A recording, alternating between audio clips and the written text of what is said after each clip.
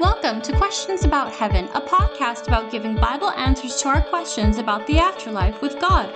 Each week, we seek to answer real-life questions with biblical answers about the life beyond this world. Now, here's your host, Brad Zockel.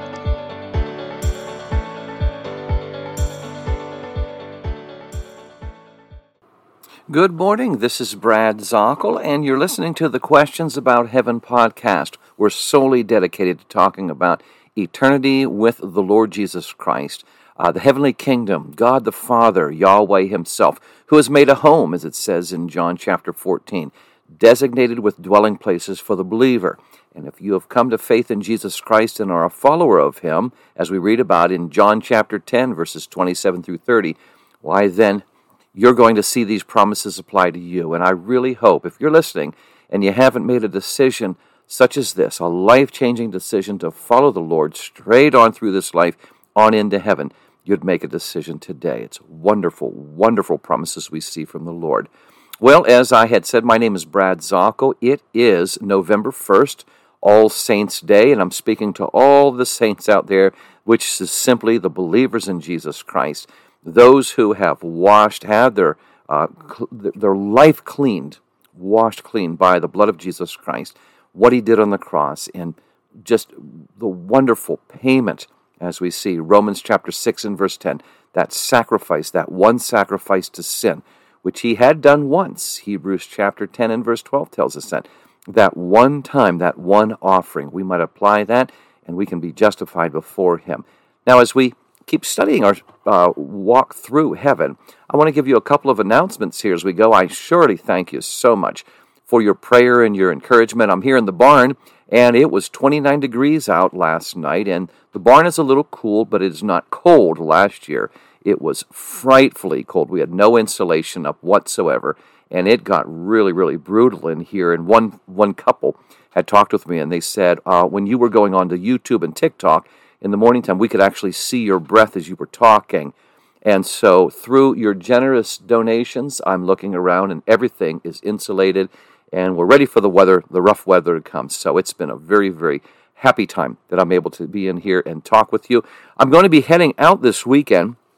I will be going over to the Appalachian region under the leadership and guidance of, I would say, a host Christian leader, Randy Reagan. I appreciate him so much. I'm going to be speaking at different churches in the area, and if you're in that area, you're more than welcome to come. There's obviously no cost or anything like that for the conference meeting or the churches, anything like that. On Sunday, November 5th, I will be at Independent Bible Church in Pound, Virginia. Independent Bible Church in Pound, Virginia, under Pastor Randy Reagan, morning and evening services. And then he's going to escort me over to Calvary Baptist Church over in Williamson, West Virginia. Calvary Baptist Church in Williamson, West Virginia. And the head pastor there is Pastor Hiram Justice. And he welcomes you to come and join. And all of my West Virginia friends, hope to see you there. I'm really looking forward to that. And that will be an evening service. If I have it right, it's around 6 o'clock. But you can call the church and find out for sure. It is the Williamson, West Virginia is the city, and it is the name of the church is Calvary Baptist Church. Then the next day, it will be a day-long meeting, a conference of the Appalachian Independent Ministers Fellowship. And I am so looking forward to this. I do believe Pastor Reagan told me there will be like 30 representatives there, missionaries and pastors. And perhaps there is something that our ministry can do to help them. A lot of those are church plants and, just small works that are throughout the Appalachian region on these states. And that's in Hazard, Kentucky, is where that meeting will take place. And I'm one of the 3 main speakers for the conference. And this is a great honor. I am very humbled, and I take this responsibility very seriously in being able to reach my dear friends here in the faith. And so pray for me as I'm on the road. I have no idea what the weather's going to be this weekend, but the Lord's going to take care. And I thank you for your care and concern and your prayers on that. We're coming up near the end of the year, and if you would consider, we are 501c3. If there's anything you can do, help me with my travel expenses, or there's things you can do and help us in our different ministries. We have printing costs and things like that, and we take care of all of our financial work as a 501c3 very seriously. So if you have a gift, and that qualifying tax-deductible gift will be, a receipt will be sent to you, and any gift is very, very much appreciated. It really is, and you have my thanks on that. Now, we're talking about heaven, and if somebody said, well, tell me, to the average Christian, where are you going to read about heaven? And they might say, well, I guess it's Revelation. And you would be correct. You do see, like in Revelation 21 and 22, the final destination of the new earth, which is really heaven, being recreated into our walk with the Lord on the new earth. You look in Revelation chapter 4, you see John's entrance into the present heaven. Yeah, that's okay. Jesus talks about heaven. As a matter of fact, heaven is mentioned throughout the Scriptures over 550 times. But, there are a lot of people like, well, okay, it's probably just Revelation, I guess, since that's kind of talking about where we go.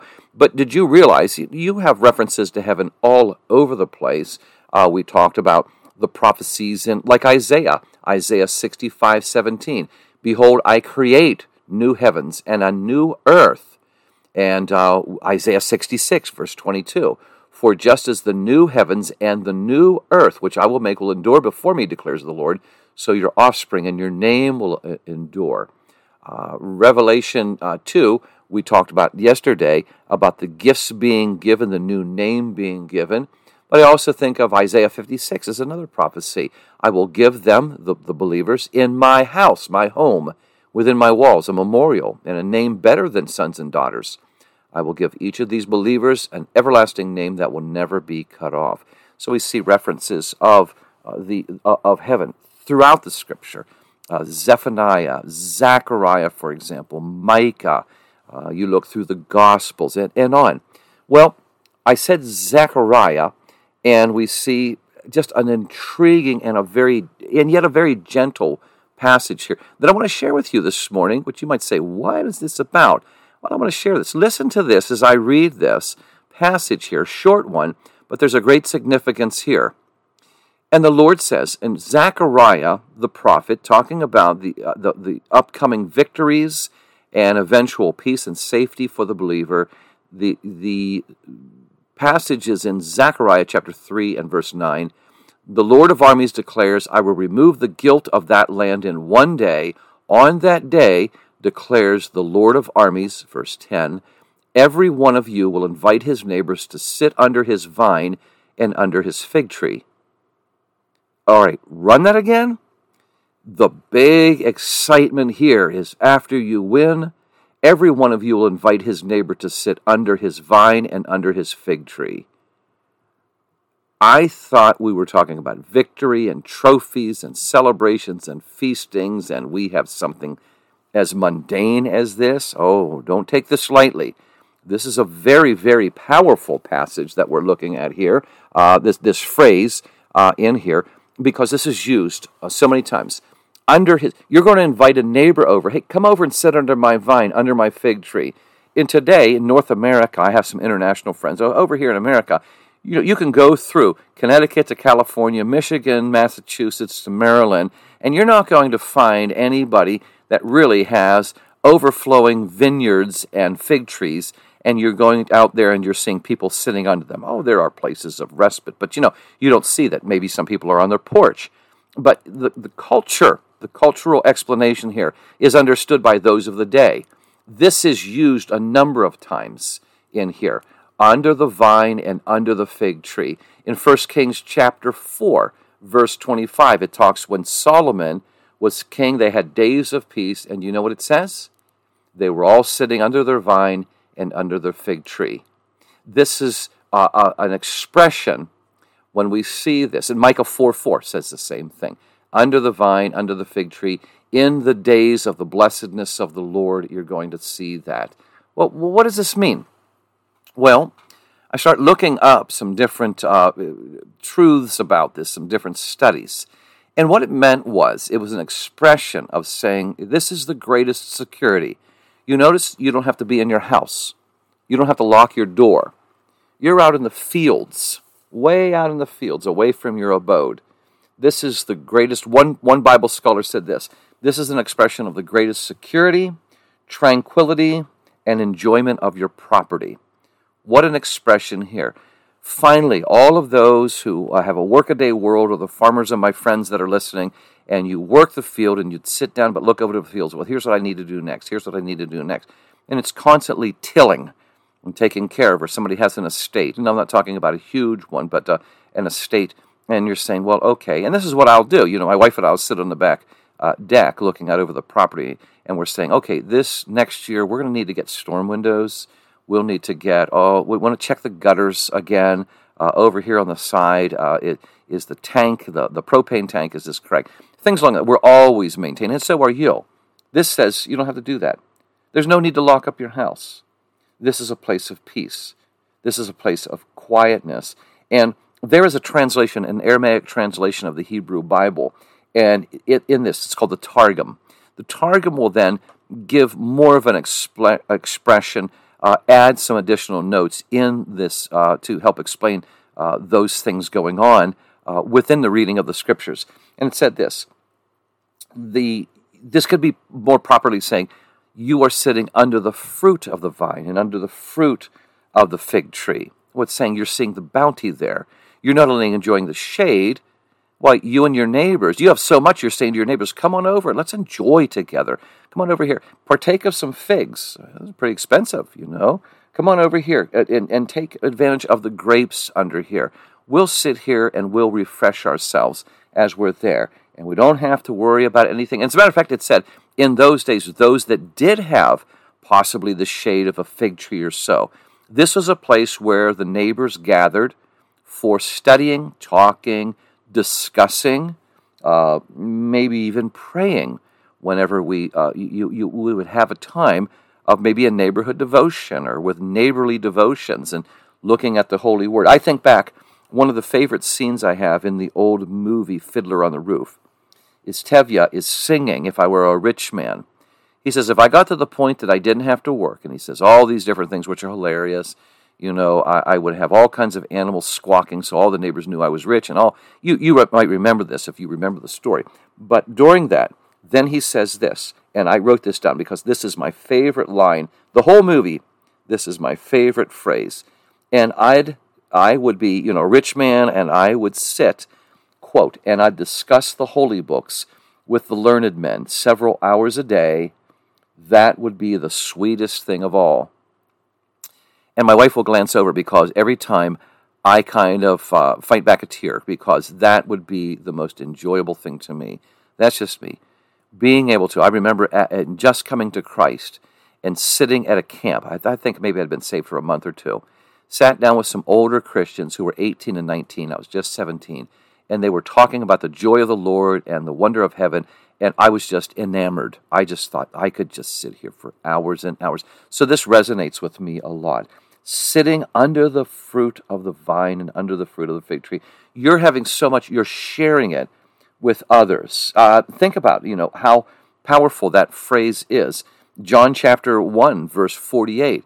This is what Jesus says this about Nathanael. I saw you before Philip called you. I saw you under the fig tree. So there is a very, very strong intimation there that Nathanael was a thinker. He was a meditator, or maybe he was having his devotions under the fig tree. That very well could be that. And this time to be alone with the Lord is very precious, isn't it? Zechariah chapter 1 and verse 7 says, be silent before the Lord God. It doesn't mean be silent away from the Lord. When you go to him, be silent and listen, for the day of the Lord is near. So there's instruction. Have a quiet time with him. Or Isaiah chapter 30 and verse 15. In quietness and trust shall be your strength. Do you have a quiet time with the Lord? Do you? We had a teacher, Q&A, one time with the Bible faculty at one of the schools that I had been on the staff of the Bible staff, and the students had a time during chapel, and they were just asking us various questions. And we had one man who was very flippant. He would eventually leave in a huff later on, a Bible teacher that just never really seemed satisfied, and he had anger issues. And at that time, I was starting to watch him because he didn't seem like there was just a leading of example. My son was in one of his classes. My son was in middle school at the time. One of the students raised their hand and said, when do you have your devotions? When do you have your private time of prayer? went down the road. And this one man said, well, when I'm in the shower. And it got real quiet. And they're kind of like, okay, your quiet time and your prayer is just in the shower while you're doing something else? And he was unapologetic. Yeah, I mean, that's the time.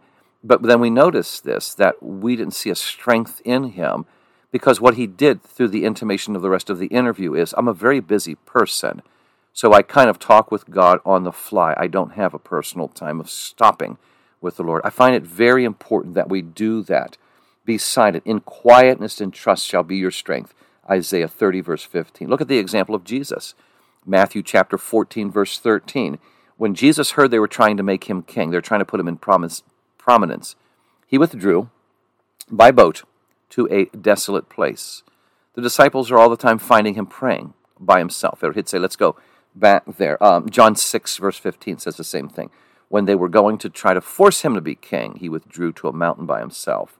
So there's a wonder of quietness. And this says, you will be able to, without any hindrance or fear of interference, no distractions, you'll be able to sit quietly in the kingdom with the Lord. The promise of the eternal state is sitting there. And then this expression is understood by the people of that day. And I bring it to you so you might understand the background of this. You will all sit under the vine and under the fig tree. But even then, every one of you will invite his neighbor to sit under his vine and under his fig tree. So when we have those around us, our friends that we found in heaven, that we say, come over to my property, come over to my location, let's all sit, let's have peace, let's have quiet, let's have enjoyment, all the activity of the new earth. Now it's a time for us to sit and relax and enjoy. And that's something else. We could talk some more about that, but I'm going to get going here. Got some classes to teach this morning and getting ready for the weekend to heading on out. I appreciate so very, very much that you are here and you are helping and you are listening. Please share these truths with others. And I want to ask you this. If you have time, go over to our website, theheaventour.com, C-O-M, theheaventour.com. Take a look over there at the Heaven Question page. If you would also like to look at the tour map, next year is completely open right now. We're slowly getting the calendar together for 2024 and arranging for conferences and meetups with different Bible groups, churches, and such. If you have an interest in me coming to your area and your church would like me to come, please contact me. You can either contact me through the site, take a look at where I'm going to be, or where I have been this year. So I've been around the area. You'll see the map on the site.